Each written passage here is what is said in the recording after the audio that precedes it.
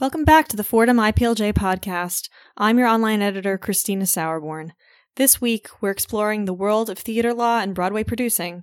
We spoke with Broadway producer Ken Davenport. Ken is the founder of Davenport Theatrical Enterprises, whose producing credits include Kinky Boots, Once on This Island, and The Play That Goes Wrong, among many others. Staff correspondent Lizzie Altman also spoke with Dan Wasser, partner at Franklin Weinrib, Rudell & Vassallo. In addition to his work with Davenport Theatrical, Dan frequently represents clients in the entertainment and theater industry. This episode is part one of a two-part discussion on this topic. Enjoy!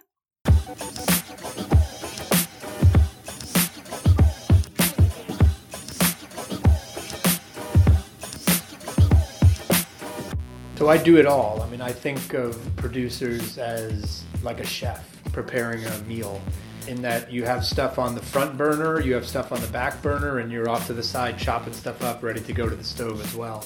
That's Ken Davenport, and as we learned in talking with him, Broadway producing is a tough business.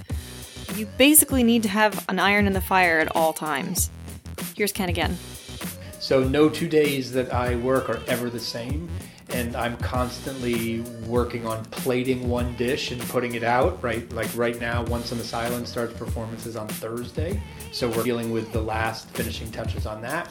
I've got Getting the Band Back Together, more on the back burner, coming in July, so we're dealing with some casting for that, financing for that, and then I've got a whole slate of other shows that I'm just trying to get the rights to.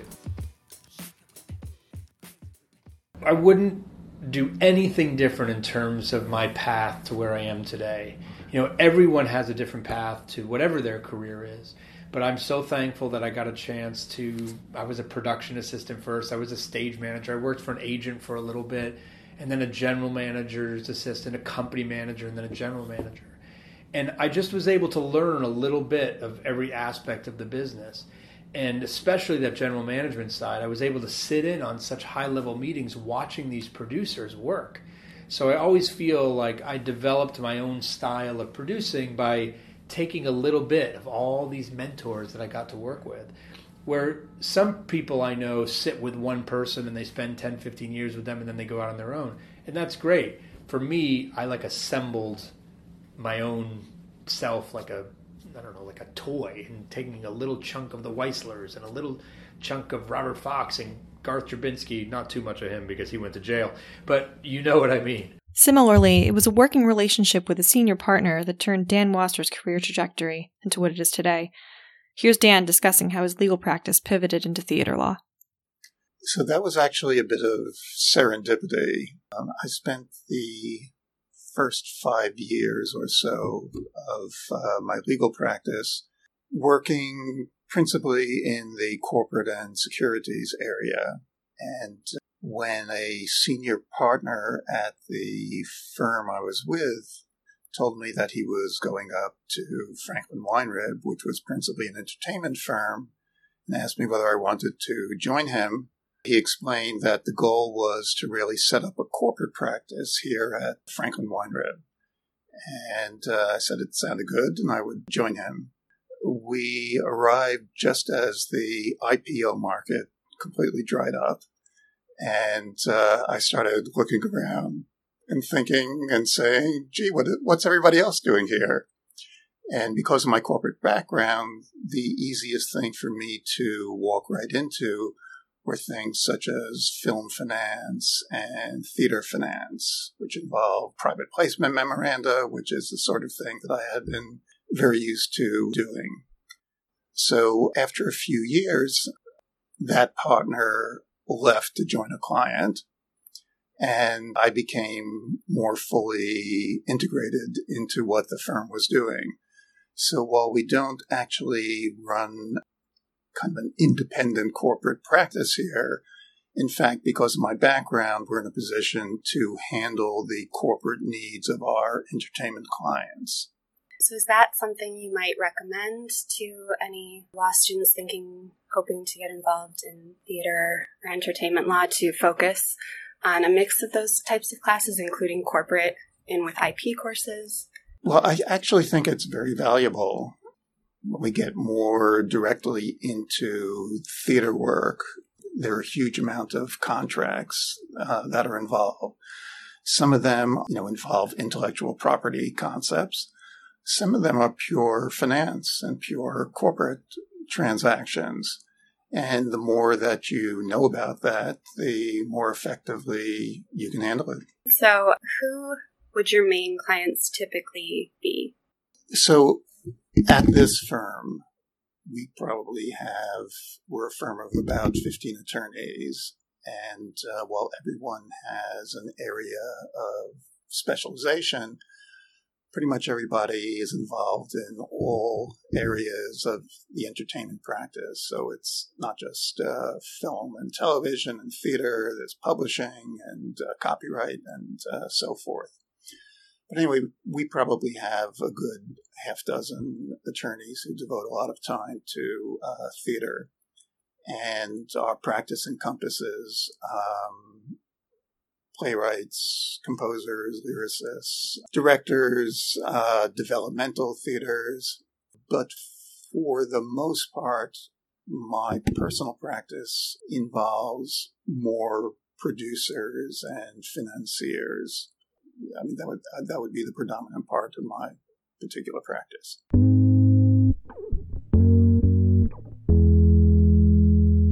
I think you've been touching already on my next question, which just kind of brings it back to basics. But what would you say is theater law?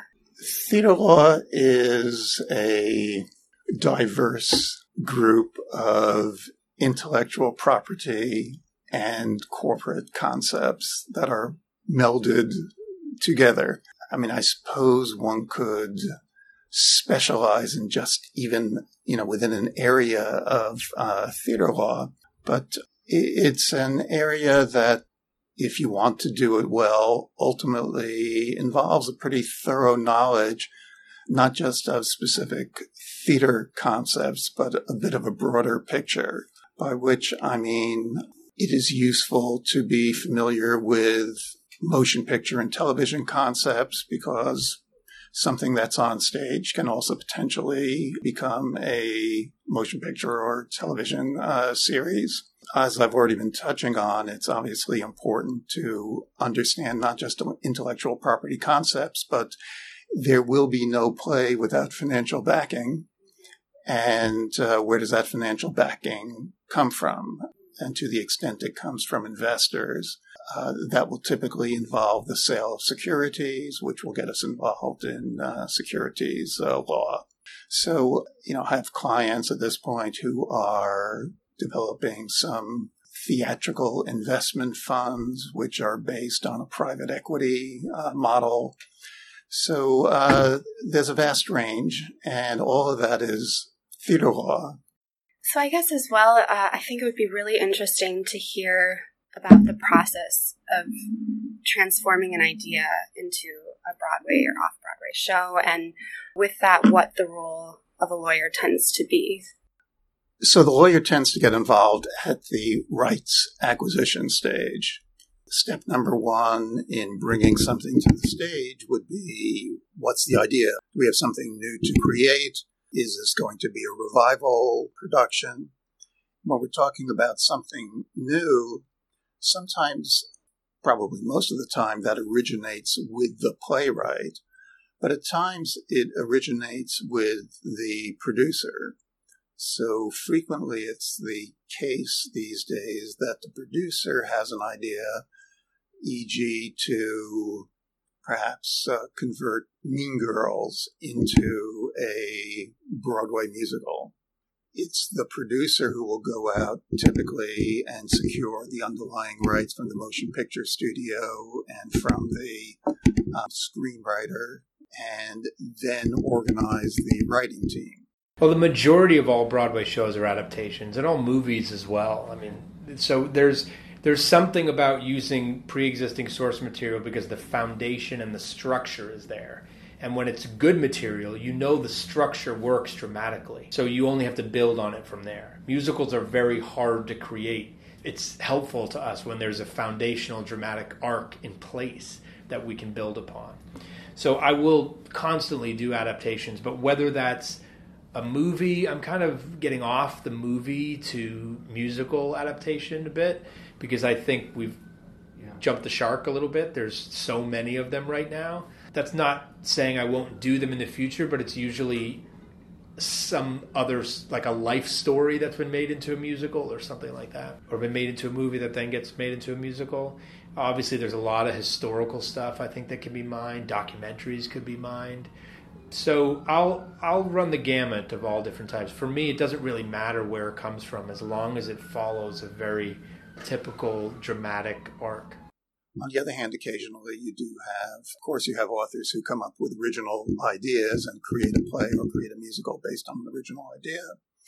And occasionally you have an author who will go out and secure underlying rights and then have a full package to try to bring to a producer to get the play forward. I think we're seeing some backlash, like, you don't want to give me the rights to something? Fine, I'll do something on my own. Original musicals are, you can start today. So it can go anywhere, which is exciting, but at the same time, it's like, how does this function? So it's usually a little messier when you're trying to put it all together. It can take a little bit longer to forming it. I've been at early presentations of shows like Dear Evan Hansen, Sweet Smell of Success years ago, all sorts of different musicals that I've watched come together. It's fascinating from where they go in the beginning to where they end up, including my own. If anyone, thank God we don't have a recording of Altar Boys, the very first reading of Altar Boys. It was not the show that ended up there, thank God. And with the underlying rights, what does that process usually entail? What are those rights, and how do you go about securing them? So a play can be a completely original creation that has come out of an author's mind and is not based on any pre-existing property. Alternatively, it can be based on or inspired by all sorts of other works. So the attorneys often gets involved when a play or a musical is based on an underlying work very early on, not necessarily acquiring rights, but first determining if there are rights that are needed. Joseph and the Amazing Technicolor, right? We don't need to acquire underlying rights from the Bible. On the other hand, an interesting question would be, did Lin-Manuel Miranda need to get underlying rights from Ron Chernow for a biography of Hamilton? I mean, there are dozens, if not hundreds, of biographies of Hamilton, and ultimately you're talking about facts rather than modes of expression. Underlying rights, certainly these days we've seen a lot of motion pictures being converted into Broadway musicals. And then one needs to determine whether it's just the motion picture studio or whether there are what are called separated rights that are held by a screenwriter, which event rights come from both the screenwriter as well as the motion picture studio. You may have a famous artist who inspires work. Then you have to analyze, well, do I need life story rights? Is this person alive or dead? Do I want to use graphic images, or is it just biographical information? So if a theatrical piece is going to be based on underlying rights, the attorney really ought to be involved early on, because the last thing that a producer or certainly a playwright would want to be doing is to devote a great deal of time and effort to a property which is based on underlying rights, which can't be secured for one reason or another. So with that, with securing the rights, how forward-thinking does a producer or a lawyer want to be? Are you considering aspects of the possible production? Like I think you mentioned using some of the visuals, perhaps if the play is based on an artist's life. Or are you thinking more just about the subject of the play itself?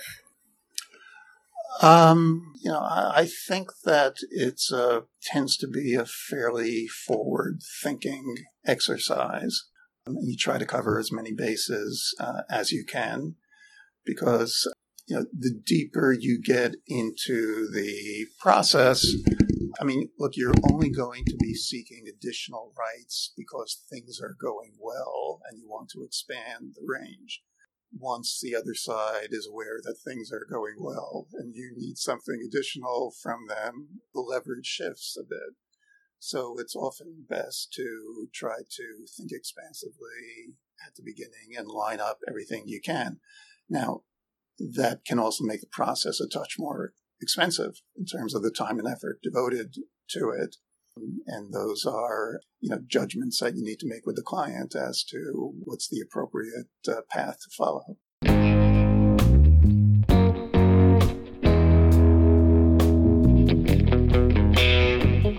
Again, speaking to getting a production on the stage, what types of entities do you usually counsel producers to choose in seeking to mount a show?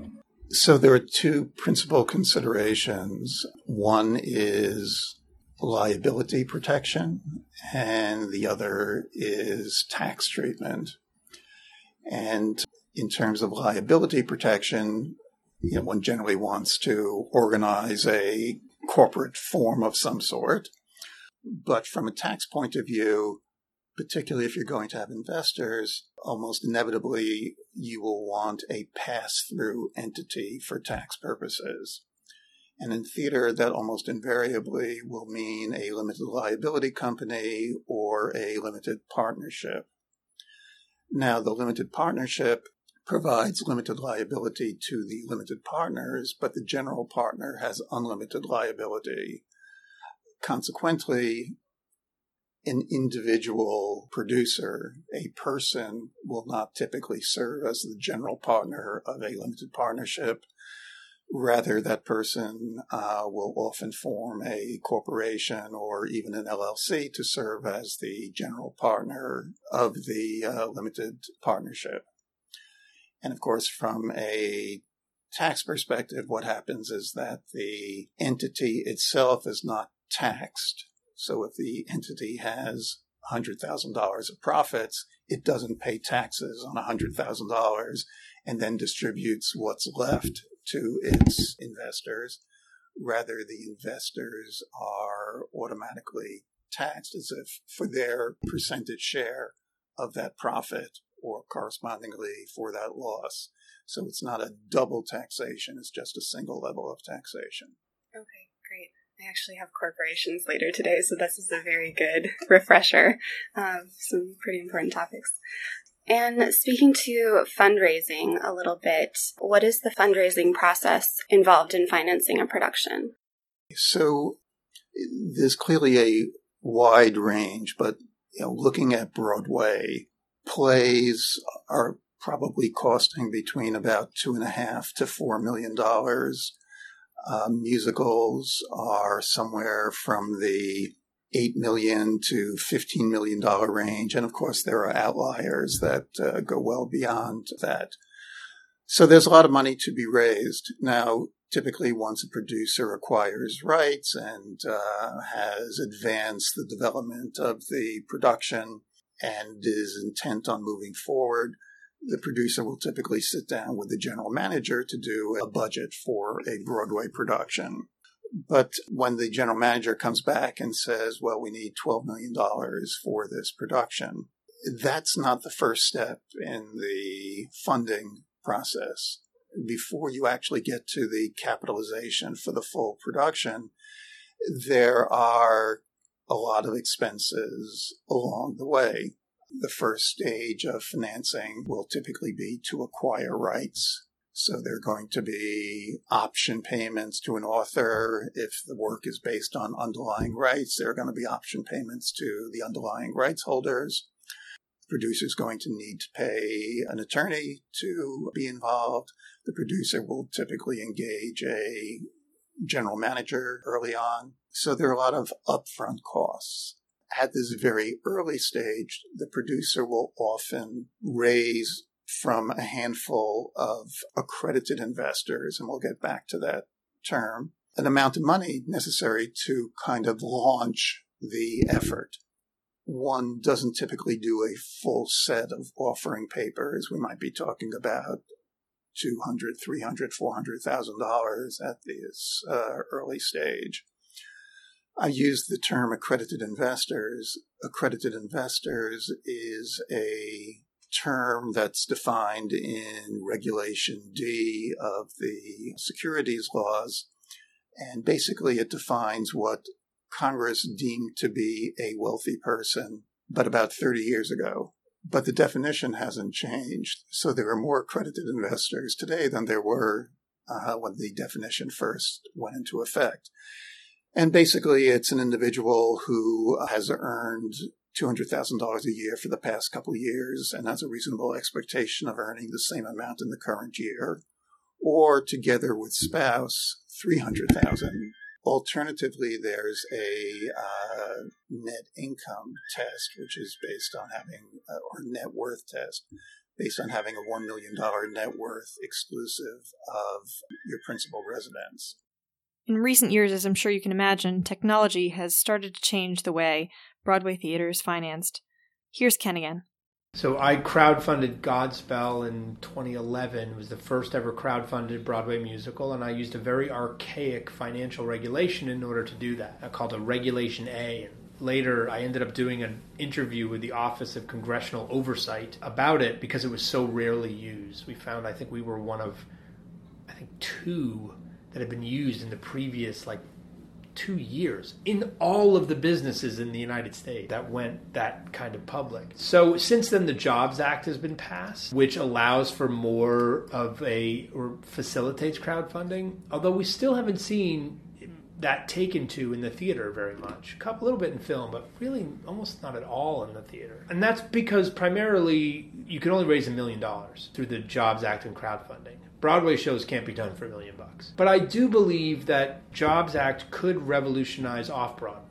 A lot of my consulting clients, a lot of pros on my website, a lot of these folks could benefit from the fact that I can raise a few $100,000 for my off-Broadway show from unaccredited investors in a crowdfunding model. So I'm hoping that it starts to be a little more accessible, available, that a few people take the leap so that others will follow. Have you noticed theaters outside of New York starting to explore the Jobs Act? No, usually New York leads everything. So the rest of the country tends to wait to see what New York does on every level.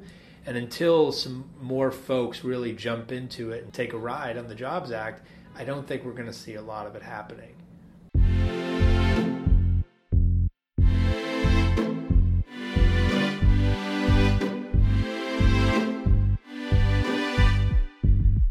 Next week, a bit more about getting a new production off the ground. Dan weighs in on crowdfunding and alternative financing. And Ken talks to us about domain name registration and some other things he's learned in his years as Broadway producer. Stay tuned.